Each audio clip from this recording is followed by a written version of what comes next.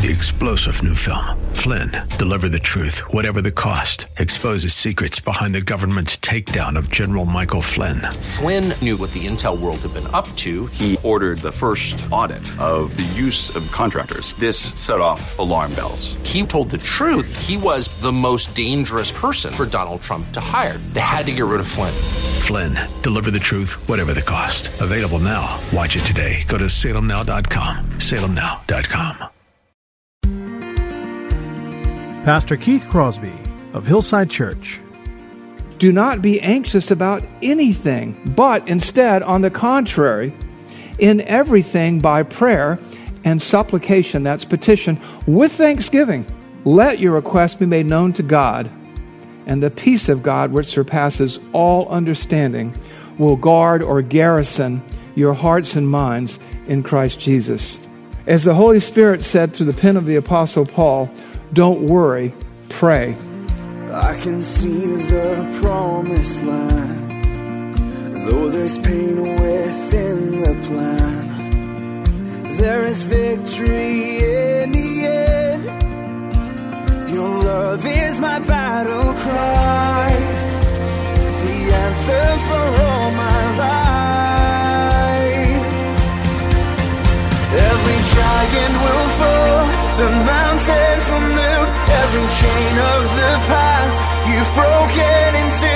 All the fear of the lies, we're singing the truth, that nothing is impossible with you.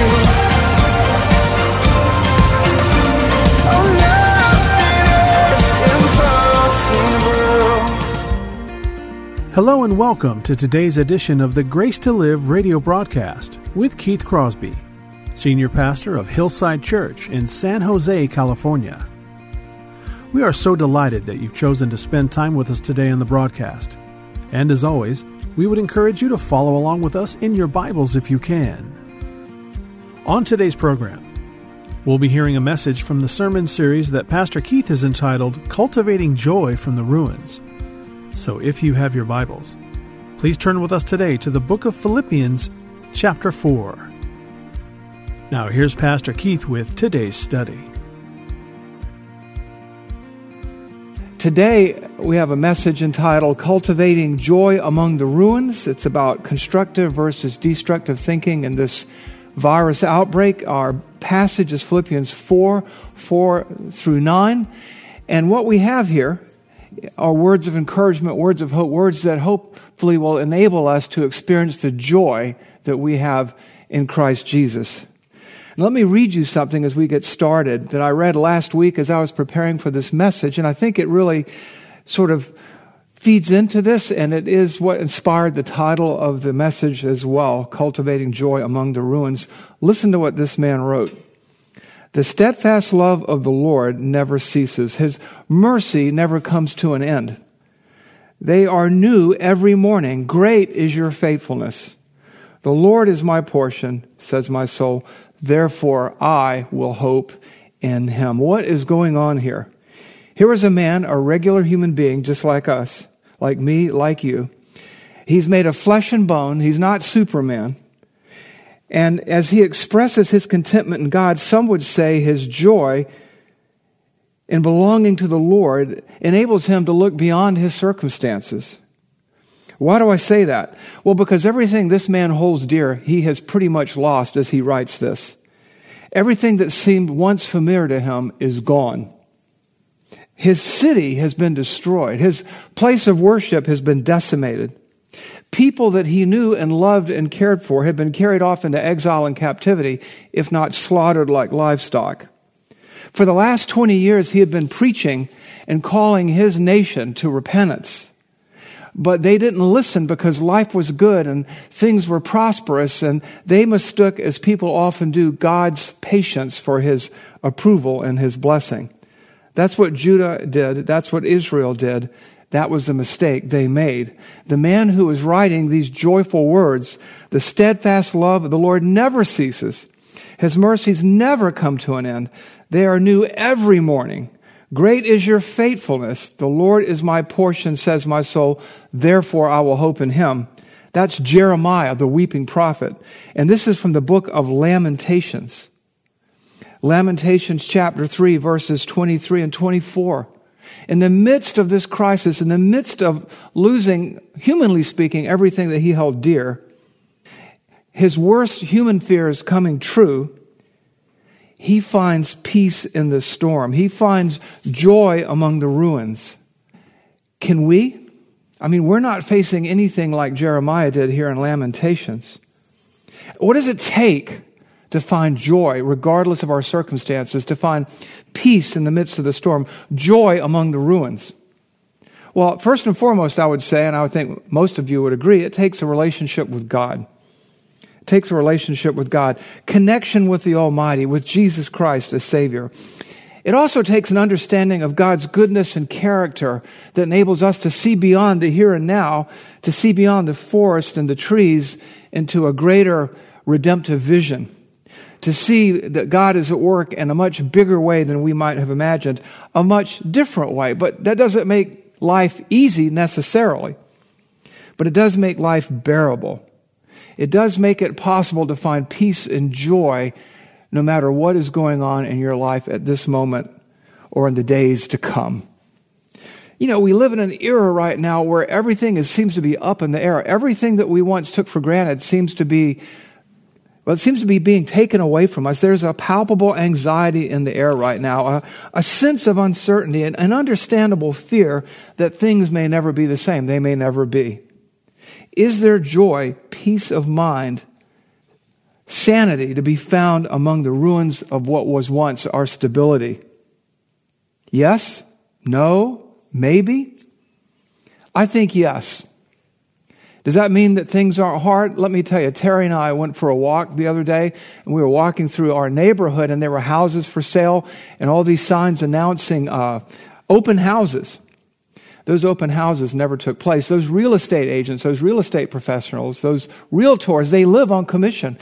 Their support staffs, their administrative assistants, their families rely on them selling real estate, and all that is stopped right now.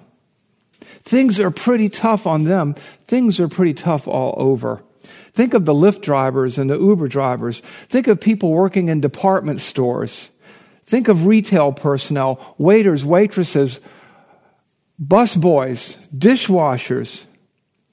I'm reminded IKEA, as of today, is no longer open in California.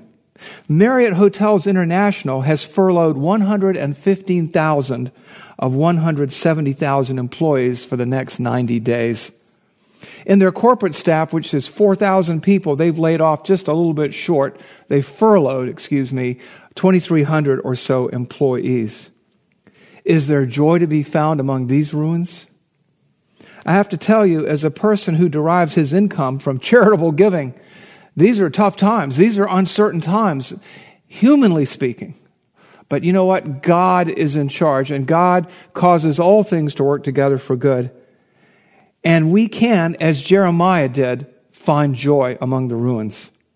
This is an unprecedented time to share the gospel, to live out your faith in a compelling way. And we can find joy in our nearness to God through these difficult times. But how does one find hope? What steps can you take to find hope, joy, peace of mind, even in times like these? Because these are tough times. The most concise statement, the most concise instruction that I can find in the entire Bible is found in the book of Philippians, which is called the most joyful book in the New Testament. This is Paul's most joyful letter, written to a people he loved and adored. Ironically, though, Paul is in Roman custody, chained to a Roman soldier. He's under arrest. And he's writing from his imprisonment to the church at Philippi. He's encouraging them. You see, he's learned the secret, as he writes, of contentment no matter what his circumstances. And that's what joy is. Paul found peace, joy, and contentment among his own ruins. And so can we. Philippians 4:4-9 provides us with a very simple and concise roadmap to joy. It provides us a blueprint for finding joy and peace and hope in this present difficult time. So let's look into the Bible together. Let's look at Philippians 4 through 9, and see what God has to say about finding joy in the midst of the storm. Philippians 4 through 9. Rejoice in the Lord always. Again, I say rejoice. Let your reasonableness be known and shown to everyone. The Lord is at hand. Do not be anxious about anything, but in everything, by prayer and supplication, with thanksgiving, there's an element of joy there. Let your requests be made known to God, and the peace of God, which surpasses all understanding, some translations read all human understanding, will guard your hearts and your minds in Christ Jesus. Finally, brothers, whatever is true, whatever is honorable, whatever is just, whatever is pure, whatever is lovely, whatever is commendable, if there is any excellence, if there is anything worthy of praise, dwell about these things. Verse 9, what you have learned and received and heard and seen in me, practice these things, and the God of peace will be with you. What we have here are 3 steps that we can take to finding joy among the ruins in which we live, seemingly right now. 3 steps to finding peace and hope and joy among all the uncertainty that seems to be swelling around us in the midst of this crisis. And so let's take that first step together, shall we? Step 1, pray rather than worry. Pray rather than worry. You could say worship, not worry. Where do we see this? We see this in verses 6 and 7. Here's a command. Do not be anxious about anything, but instead, on the contrary, in everything by prayer and supplication, that's petition, with thanksgiving, let your requests be made known to God, and the peace of God, which surpasses all understanding, will guard or garrison your hearts and minds in Christ Jesus. As the Holy Spirit said through the pen of the Apostle Paul, don't worry, pray.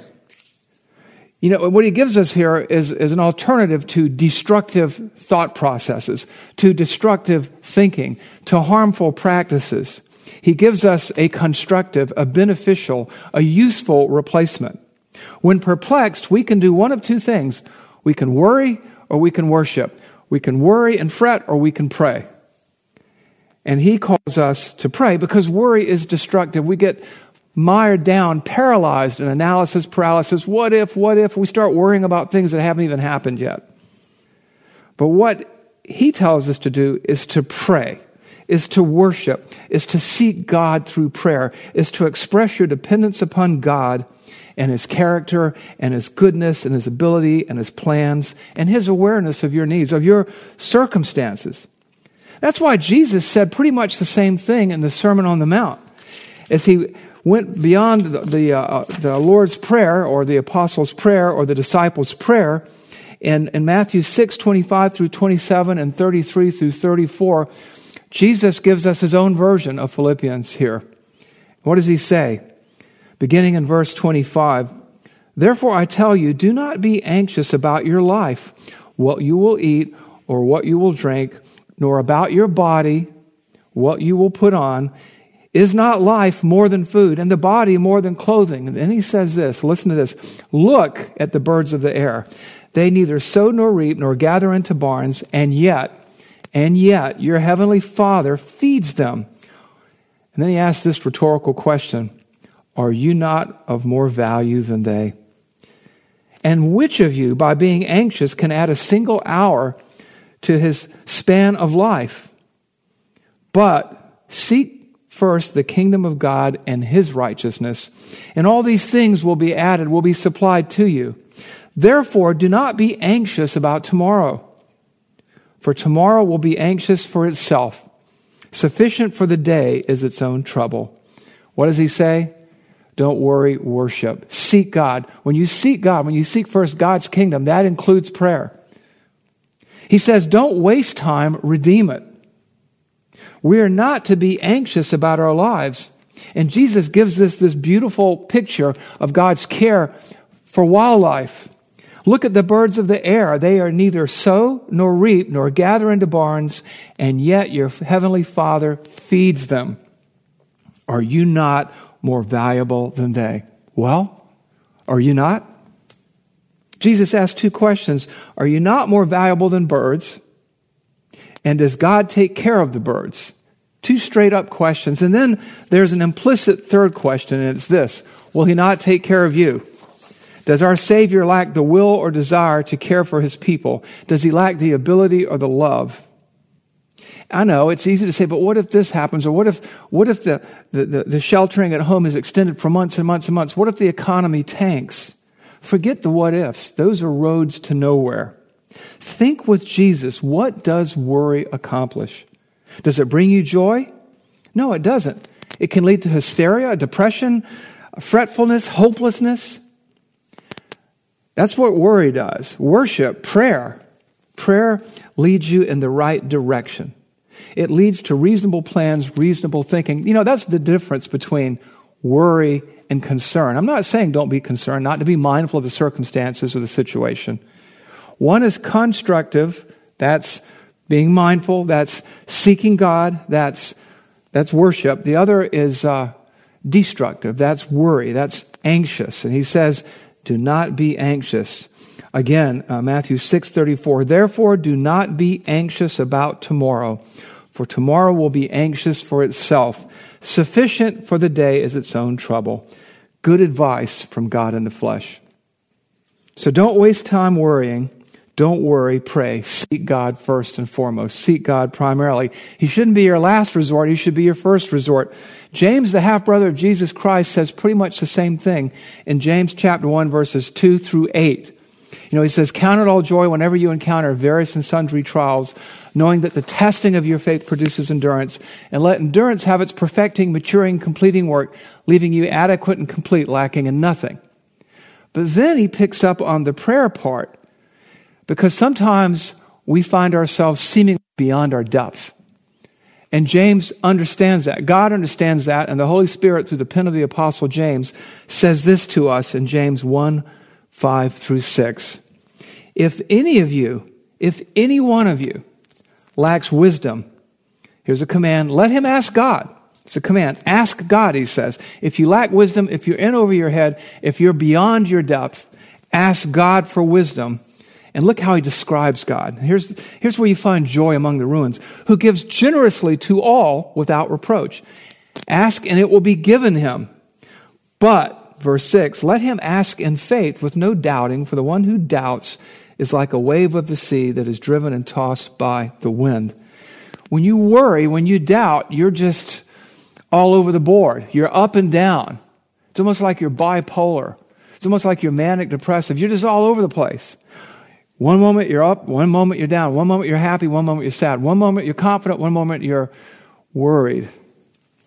But he says, look, just ask God for the wisdom and God will provide. Don't worry, pray. Don't worry, worship. Ask speaks to praying. Ask God. Pray to God for wisdom and he will supply what you need when you need it. It also says that he gives generously. There's cause for joy. Characteristically, our God is a graceful, grace-giving, supplying, enabling, empowering God. And not only that, who are you going to turn to for answers? Reddit, BuzzFeed, Quora, your friends, your colleagues, or God? All of which brings us back to our passage, Philippians 4, 6, and 7, because here's the how-to for finding joy among the ruins. Here is the first step. The first lines of our blueprint are sketched out here. Philippians 4, 6, and 7. Listen to this. Look at this. Think about this. Drink it in. Do not be anxious about anything. Don't worry about anything. But instead, on the contrary, in everything, in every situation and circumstances, characteristically, habitually, and practically, in everything, by prayer and supplication, with thanksgiving, let your request be made known to God. Don't worry, pray. And look at this promise. And the peace of God, which surpasses all human understanding, will guard your hearts and minds in Christ Jesus. I want you to think about it. There's joy right there. There's joy. Let your requests be made known to God, and the peace of God, which surpasses all human understanding. Think of Jeremiah walking among the ruins. Think of Paul here writing in prison. It will guard your hearts. It will guard your emotions. It will guard your thinking in Christ. Hillside, peace in the storm enables us, facilitates us to have joy among the ruins. Prayer, remember, is an acknowledgement of dependence upon God. Who would you rather depend on? Who would you rather look to? Who knows everything, can do anything? Who do you turn to for wisdom? God. And at that point, you know what? You've done all that you can do. That's why the peace of God comes, because you've taken it to the foot of the cross. You've taken it to the highest authority in the universe. You've taken it to the only one who knows all things exhaustively, all things completely, who sees the larger picture, who knows what he's trying to accomplish, who knows your needs before you ask, who knows what you can handle. And having done that, you can lie down and rest and sleep peacefully and live joyfully, because you're depending on God, not your own wit and wisdom, and not the frail wisdom or the pooled ignorance of Reddit and BuzzFeed and Quora and all this sort of thing. You see, prayer doesn't really change God. It changes us. It changes how we look at our circumstances. You see that in verse 7. And the peace of God, which surpasses all understanding, will guard your hearts and minds in Christ Jesus, because you've let your request be made known to God. You've taken it to the King, the sovereign of the universe, and now his peace is upon you. And remember what Jesus said, peace I give to you, not peace as the world gives, but my peace I give to you. Peace that enables us to draw closer to God, deeper into his embrace, and to find solace and serenity and, yes, joy as we walk among the ruins. So don't worry, worship. Don't worry, pray. Don't engage in destructive thinking. Engage in constructive practices. Pray. Go to somebody who can do something about the situation. Go to somebody who can provide the wisdom you need, God in Christ. Then what? Well, that brings us to step 2. Step 2 is this: cling to what is true. Cling to what is true. Recall, rehearse, focus on what you know to be true and good, and for that matter, who you know to be true and good. Where do we see this? We see this in Philippians 4:8. So he's giving all these instructions. Rejoice in the Lord always. Again, I say rejoice. Let your reasonableness be seen by all people. Let it be known and shown. Be anxious for nothing. Pray. And then he says in verse 8, he begins to conclude all these thoughts together, this blueprint to serenity, this blueprint to joy as we walk among the ruins. He says this: finally, brothers, whatever is true, whatever is honorable, whatever is just, whatever is pure, whatever is lovely, whatever is commendable, if there is any excellence, if there is anything worthy of praise, think. Focus on these things. Some translations say dwell on these things. Remember, as we've always discussed, one of our, I hate to call it a mantra, but that's what one of our mottos here is: right thinking leads to right attitudes, actions, words, and deeds. This gets back to be anxious for nothing. You don't want to harass yourself continually with what ifs. Right thinking leads to right attitudes. And you can find joy among the ruins as you take your concerns to God and focus on who God is, how God is, and the fact that he has a larger redemptive plan, and you can meditate, you can dwell on God's sovereignty over the universe, on God's involvement in the affairs of men and women, and God's involvement in your life and his plan for you, because we were all raised up for such a time as we're in right now, to be used by God to bring sons and daughters to glory, to see this world changed one soul at a time with the message, with the hope, with the promises of God and Jesus Christ and the salvation that he brings.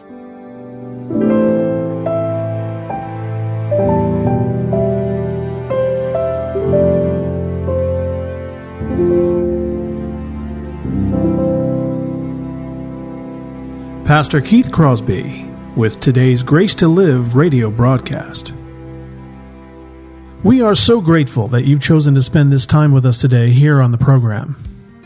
And if you have questions about today's show, or if you'd like to hear more messages from Pastor Keith, then I would encourage you to visit our website, hillsidechurch.org.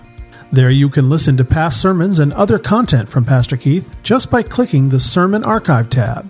And you can also find links to Pastor Keith's blog, as well as the Out of My Mind podcast. The website is also a great place to connect with us here at Hillside. You can find information on our service times, ministry opportunities, and of course you can browse our calendar of upcoming events. Again, all this and much, much more can be found by visiting our website, hillsidechurch.org. Well, we hope that you'll join us again next time on Grace to Live. But until then, I'm your host, Kevin Reeves, and on behalf of Pastor Keith and everyone here at Hillside Church, it is our prayer that the Lord will richly bless you, and thanks for listening.